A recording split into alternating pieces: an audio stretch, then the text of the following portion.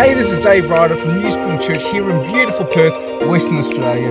Really praying that this message is going to help you.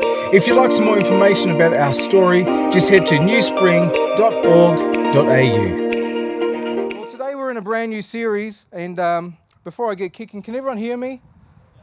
All right, you're all out in the shade and all that. I can see Tanya and Paul, fantastic. Can see, Jacinta and Dave, your wedding's coming up in a couple of weeks, isn't it? Very, very exciting. Again, if you're in the sun, make sure you move around. We're in a brand new series where we're going to actually kick on from that series that we did last year, which was Sermon on the Mount. And what I'm going to try to do today is to try and bring an introduction. So I'm going to try and set the broad brush strokes, per se, because the challenge is we finished our last series about 4 months ago, 3-4 months ago, and I'm not sure if everyone remembers all that great teaching and content. Does everyone remember all that great stuff? Yep. Say the right thing, make me feel nice. But today's message is called Down from the Mountain. The sermon notes are in your church app, so you feel free to open that up, and you're going to be able to journey with the scriptures and all that. But Down from the Mountain is today's sermon title. This has been a big week, not just in the life of Perth, but this has been a big week on the world stage, hasn't it? I feel a little bit numb, to be honest, with everything that's kind of happened. I think it's kind of surreal that there are things that are happening in other parts of the world, and just because what's happening with Russia and Ukraine, that is huge. That actually changed the narrative of the geopolitical narrative that has been going on for at least since 1991. It's completely changed it, and that's rattled everyone. But even in other parts of the world, there are atrocities that are happening, and sometimes it seems a bit surreal that there are so many things like that happening in other parts of the world. But look at us, we're out, there's fresh breeze, there's birds that you can almost hear sometimes. There's going to be Harleys that come down because we are living in Camillo. But we're living in freedom. We get to worship in freedom. And we are so blessed because of it. I don't want to take that for granted. But this week has kind of been one of those moments that will be marked in history. After 2 years of journeying through a global pandemic, there has been a decision that has been made that has really rattled the entire world, because since the dismantling of the Soviet Union around 1990, 1991, we really thought that we as human beings, that we were beyond this. But to actually see this week that there's a return to this imperial colonial kind of mindset and imagination, that really does rattle us, and that rattles us because we are once again shown what the human heart can be and sometimes is. And that can be really, really confronting. And this has kind of happened in a context, in a moment where there's already so much division and so much hostility.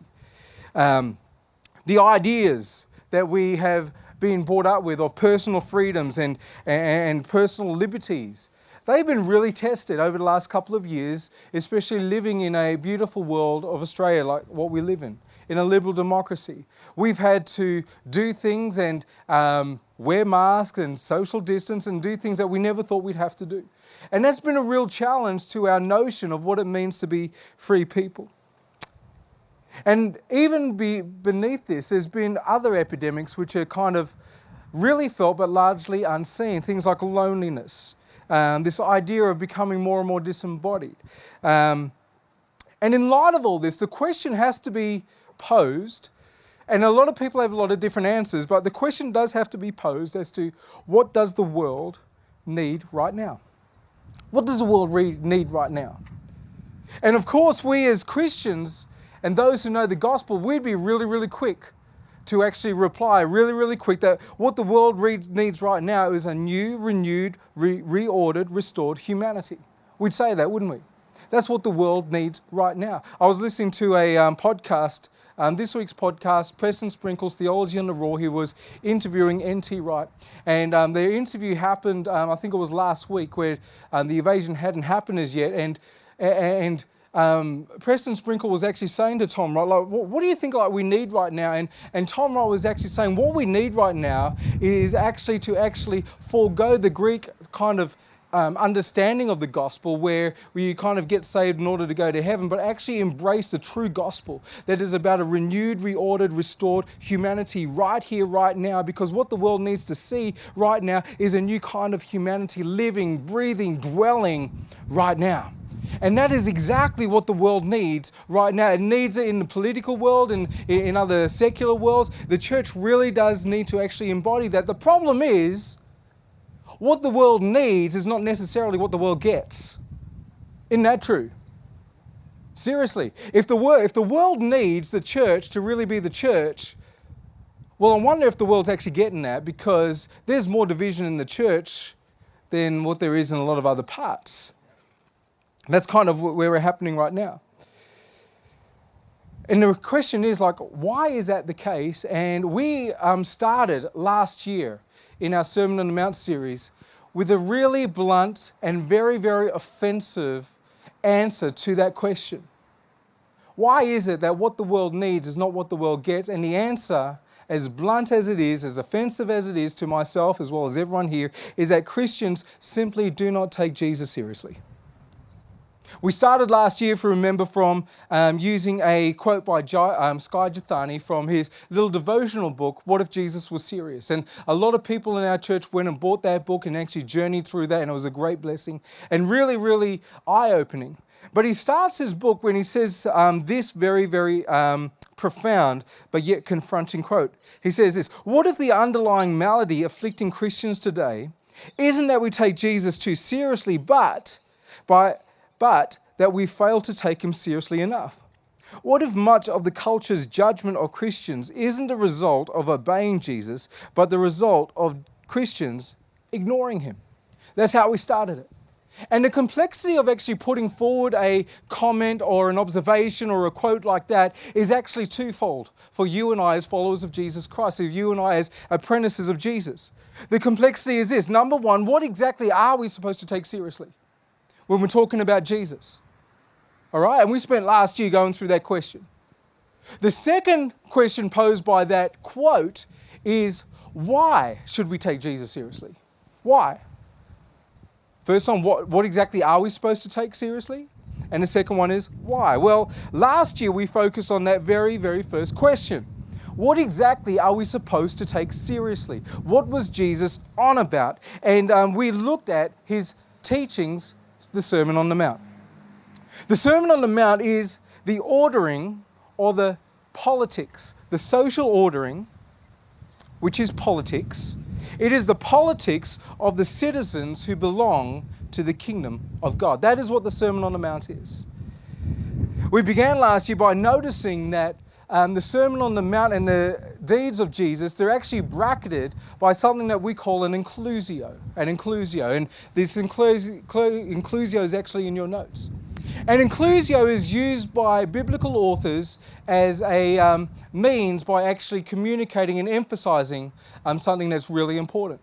They didn't have word processors back in those days. They weren't able to italic. They weren't able to bold. They used things like repetition. They used things like chiastic structures. They used things like inclusios to let us know what they are trying to say. And in this conclusio, we actually find what Jesus is all about, what his teaching is all about, and what his demonstration is all about. So I've got that in your sermon notes, Matthew 4:23. We're going to read that out. Let me read it, and then Matthew 9:35. So Matthew 4:23, which is the first bracket, or the first part of this inclusio, says this: Jesus traveled throughout the region of Galilee, teaching in the synagogues and announcing the good news about the kingdom. And he healed every kind of disease and illness. Okay? Now pay attention to the second bracket, because when you see a repetition of language, that's going to identify for us, oh, this is the close of this inclusio, or this is the second bracket. Matthew 9 verse 35 says this. Again, this is like 5 chapters later. Jesus traveled through all the towns and villages of the area, teaching in the synagogues, there we go, and announcing the good news about the kingdom, and he healed every kind of disease and illness. Jesus' life and Jesus' ministry is all about one singular thing. It is about the kingdom of God. He is announcing the kingdom of God, and he is demonstrating what this kingdom looks like.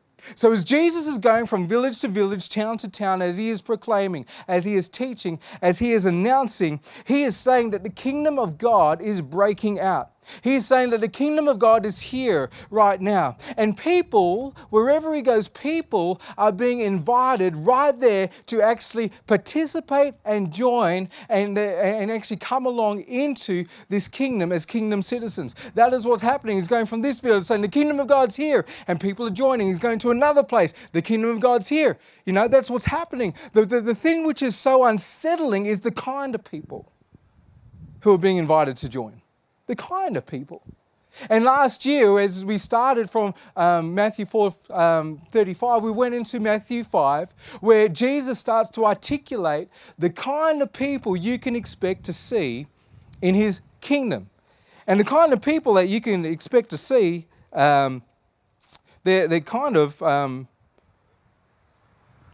different looking. Sorry, my paper's going all over the place.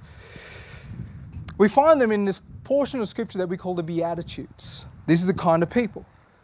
The kind of people in Jesus' kingdom, number one, they're poor in spirit. They're spiritually bankrupt. And they know it. They're not disputing it. Is anyone here, you're brave enough to say, I'm poor in spirit? Would anyone say you're not poor in spirit? Because here's the deal. If you would be honest enough to say, I'm poor in spirit, I am stuffed, I am bankrupt, welcome, congratulations, you are blessed, you are part of the kingdom. If, on the other hand, you would say, you know what, I'm actually okay, and you might even be sitting here, you might have even sung the worship songs, well, there's actually a challenge there. So, okay, are you actually part of the kingdom or not?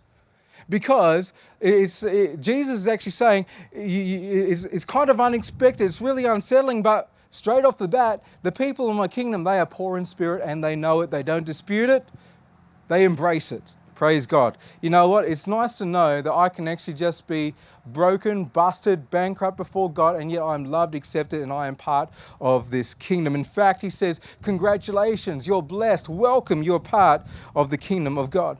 The second thing with these people is that they mourn. They see that sin is ravaging the world right now.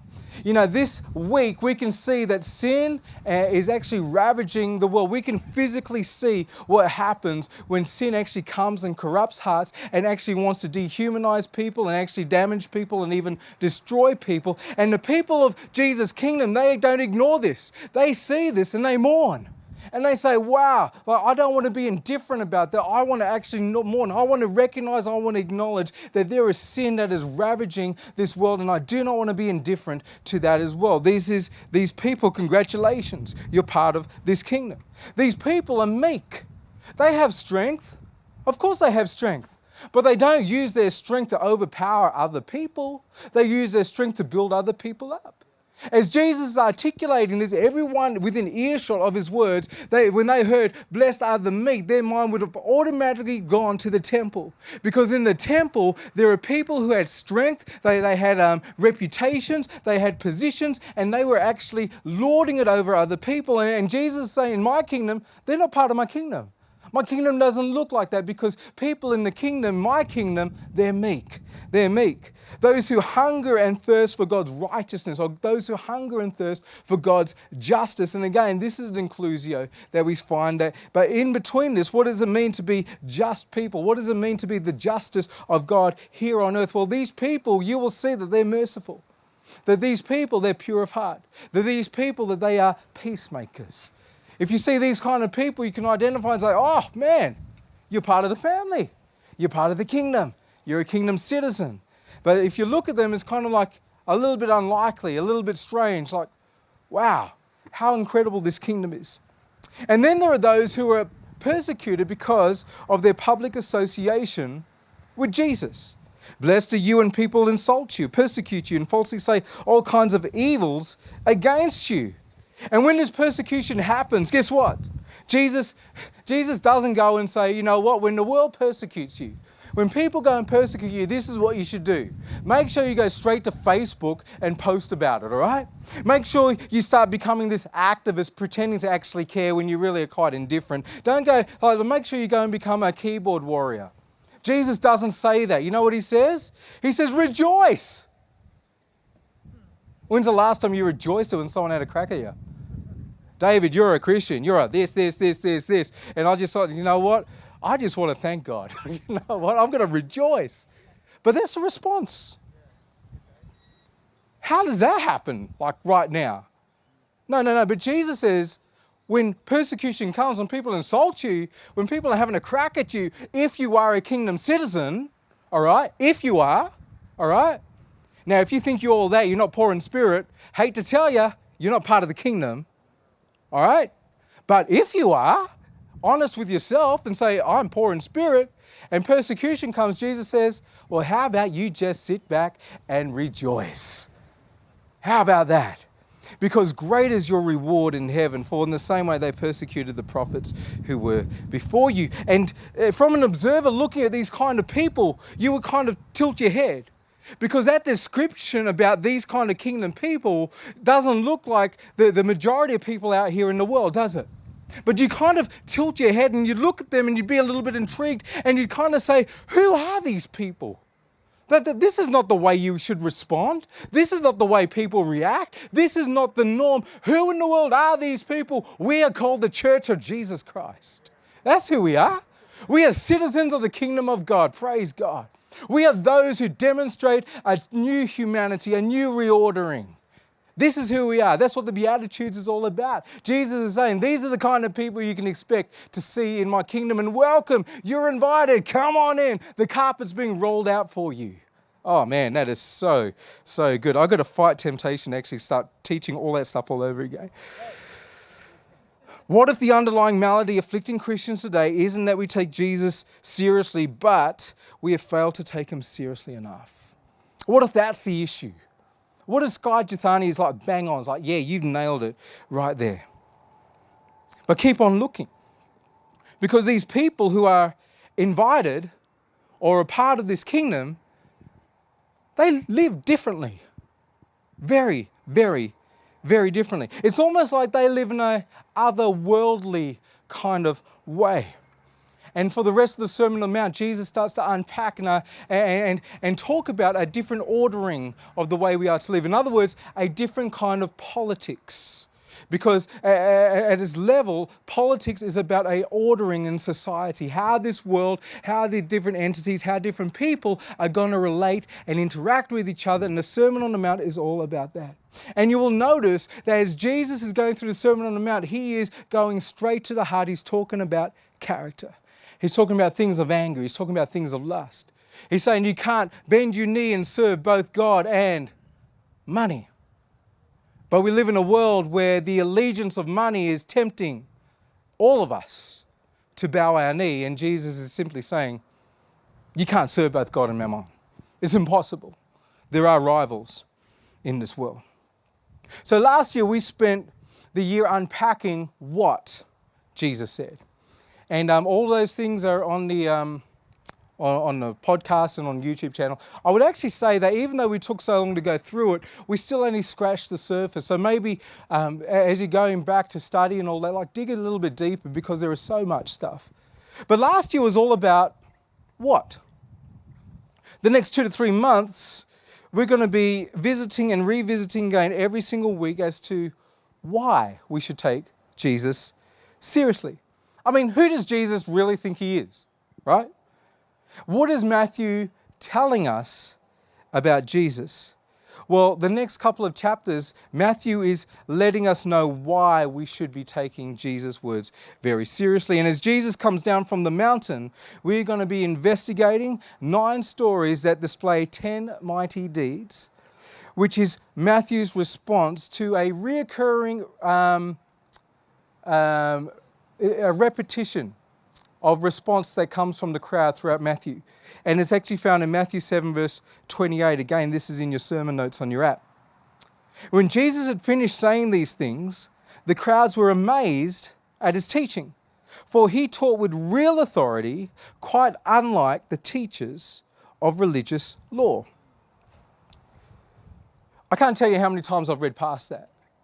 Because living in 2022, I've become very, very accustomed to going into settings, listening to sermons, listening to a whole bunch of people, and really just hearing their opinions.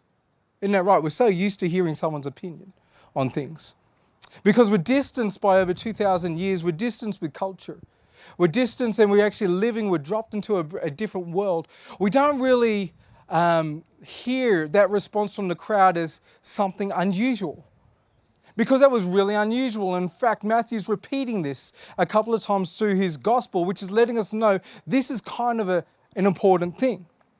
They were amazed at his teaching. Why were they amazed? Because he taught with real authority, unlike the teachers of the religious law. Well, just for a moment, let's just revisit the last things that Jesus said to just get a bit of a handle as to why the crowd was so amazed. Matthew 7, verse 24 to 27. You'll remember this because this is the last part that we went through last year. Anyone who listens to my, everyone say my. My. That was really, really soft. Can you be louder? My. I know you got masks on, but man.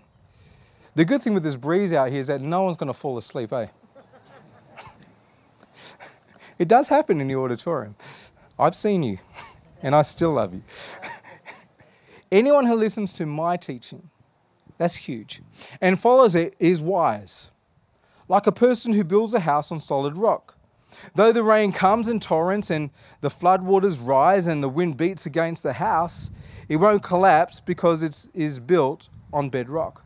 But if anyone hears my teaching, there he goes again, and doesn't obey it, is foolish, like a person who builds a house on sand. When the rain and floods come and winds beat against that house, it will collapse with a mighty crash. And again, because we are so distanced with time and because we are so used to actually listening to people's opinions instead of actually trying to drill down and kind of investigate what is Scripture actually saying here, we don't realize how scandalous these couple of sentences are for everyone who listened to Jesus at that day. This is the reason why they were amazed. This is the reason why some were perplexed. Rabbis would interpret other rabbis. That's what they did. This was what was normal. No rabbi, no prophet would actually have the audacity or dare to say something like this. Anyone who listens to my teaching is going to be wise. No one would have done that. That's actually saying something really, really blunt. Anyone who listens or hears my teaching and doesn't obey it is a fool. That's huge. Doesn't sound huge to us, but drop us back in like over 2,000 years ago listening to Jesus, that's huge. In fact, it's scandalous. The scandal is in the way that Jesus connects wisdom to his teaching. And he does it on purpose. Wisdom's not an uncommon subject matter, by the way. Wisdom was something to be aspired to. Wisdom was something that was sought after. Wisdom was a definite virtue as it is today. Deuteronomy 4 verse 1 to 2 actually starts talking about the nation of Israel living in wisdom. I'm going to read from verse 1. And now, Israel, listen carefully to these decrees and regulations that I'm about to teach you. Obey them so that you may live, so you may enter and occupy the land that the Lord your God of your ancestors has given you.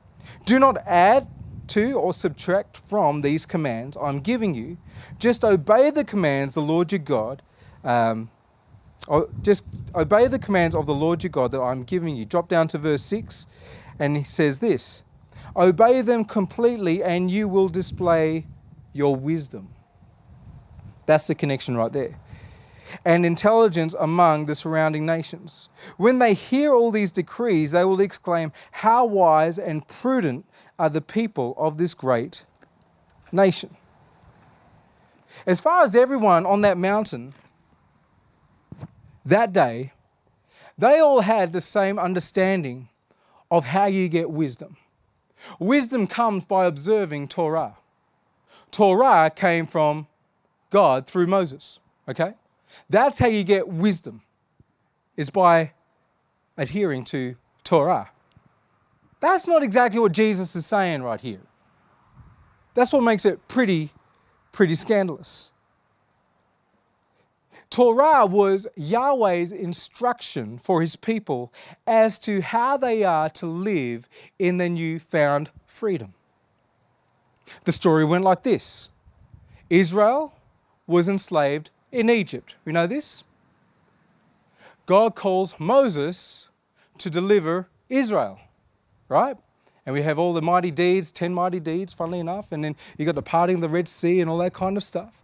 As they come out of Egypt, Moses goes up a mountain, right, and is given instruction from Yahweh. And the instruction is supposed to be, this is how you are to now live in your newfound freedom, because you have previously lived in slavery. If you have generations of people living in slavery and all of a sudden they are just thrown into freedom, they have no idea how they're supposed to live. So that is why Torah was given. And obviously, as the story of God goes, this beautiful instruction, this beautiful gift, which is called Torah, it becomes weaponized. You know how God's law gets weaponized? We do the same today.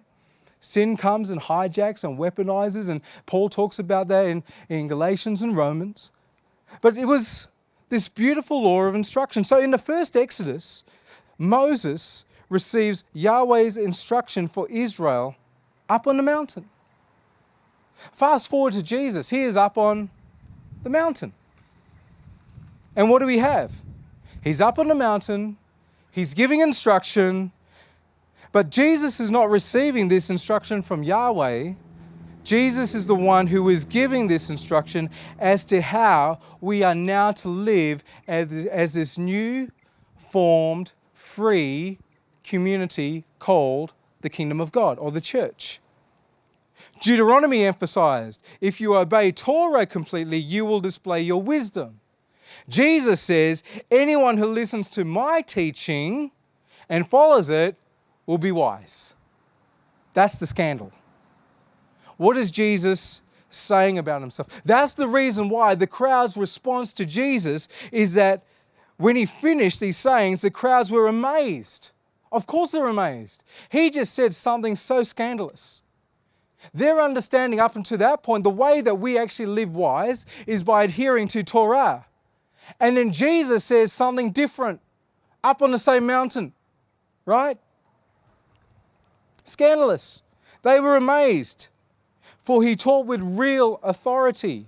Yeah, quite unlike the teachers of the law. And the question is, like the obvious question of the day would have been this. I would have been asking this question, as you would, if you had your imagination, if you knew this is how we get wisdom. Wisdom comes from Torah. Torah was given to us directly by Yahweh. And all of a sudden there's this guy on a mountain and he's saying, wait a minute, if you actually listen to my teaching, you're going to be wise. The obvious question is, who in the world does he think he is? That's the question. Who is this guy? And for the next 2 chapters, Matthew is going to tell us who this guy is. For the next 2 chapters, we are going to be given a vision of Yahweh as Yahweh comes down from the mountain. That's the point. That's where we're going for the next 2 to 3 months. Matthew 8-9 provides us with this progressive development of the identity of Jesus. And it answers the question, why would I listen to the voice of Jesus? And Matthew is saying the reason why you would listen to the voice of Jesus is because the voice of Jesus is the voice of Yahweh. That's what he's saying. What if Jesus was serious?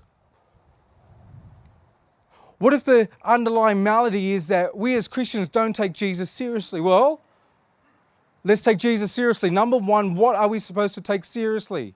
Sermon on the Mount. Question 2, why? Well, we're about to discover why.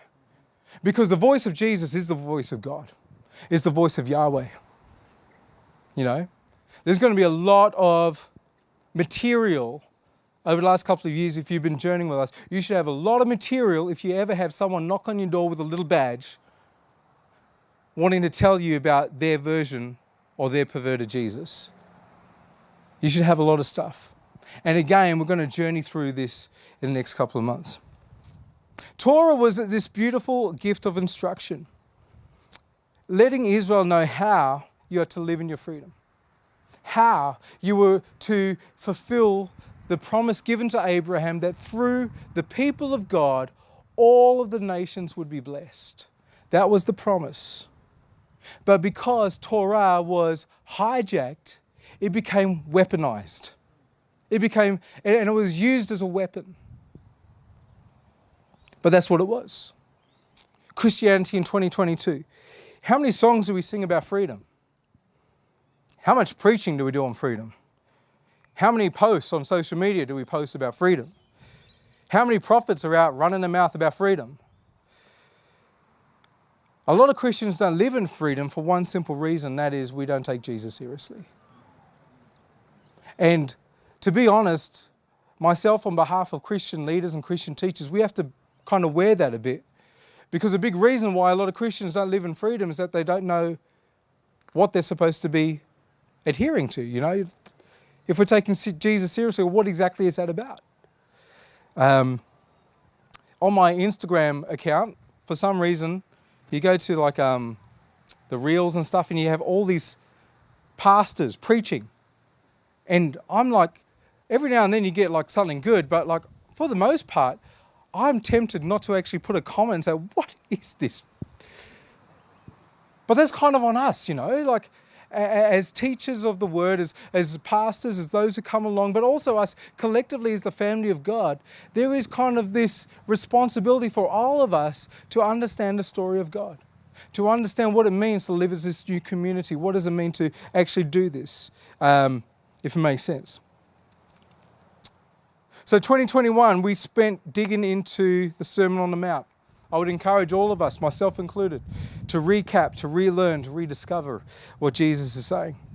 But in 2022, this is where we're going. We are going to stretch the Christology of New Spring Church by answering very bluntly, emphatically and persuasively every single week the question, why should we take these teachings of Jesus seriously enough?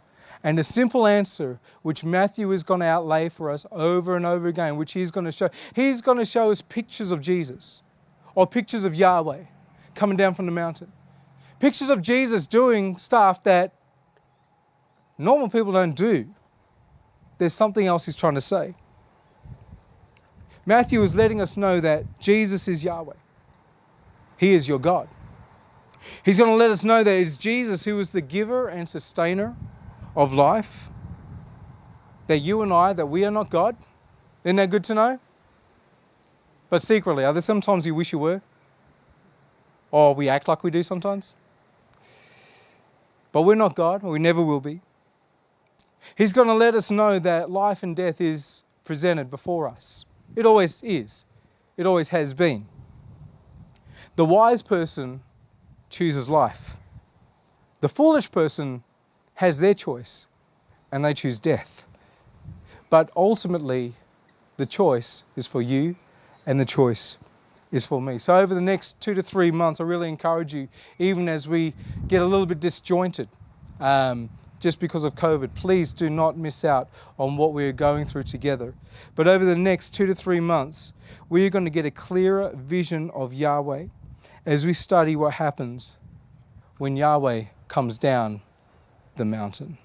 That's where we're going. I just wanted to get that in your mind today. Get ready for the journey. Spend your time reading chapters 8 and 9 and actually asking questions of Scripture.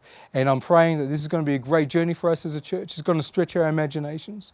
It's going to mean we're going to have deeper convictions in our Christian faith, and also a deeper conviction to participating and being part of this incredible family which is called the Church of Jesus Christ. And we are blessed because we are all poor in spirit, and we have been graciously and generously invited to partake and join in this beautiful inheritance. Is that all right? Let me pray for you, and look at that. I'm done early. That must be the shortest time. It's because the wind was taking my pages, you see. Father, we thank you for your goodness and your kindness. And even as we set up this new series, Father, I pray that there's been a spark of curiosity in our hearts. I ask that as we go through the next couple of months, that there would just be such a reverence and joy and wonder in our hearts as we look at Jesus with fresh eyes. Father, as we inquire as to his demonstration of the kingdom, as we see just strange little passages of how people from the east and west are invited to this banquet, and how that impacts on our life, as we look at the demand of discipleship and all these beautiful things that we're going to go through. As we look at Jesus as he invites those who should be on the outside to come to the inside, may we once again be filled with joy as the people of God. And from that, would we just demonstrate your kingdom in a faithful way, in a way that's compelling, but in a way that's authentic and real in Australia in 2022. I pray your blessing upon every household. I pray your blessing on the season to come. For those who are getting married, Father, I just pray your blessing upon them, upon their household. For those who have questions and concerns, Father, I ask that your peace would fall upon. Father, for those who are grieving, may there be moments of joy and remembrance, knowing that you are with us, that you are close to the brokenhearted. And Father, I ask that you would just reign as King over our lives. In Jesus' name, amen, amen. How about we stand, let's respond to God's word in worship.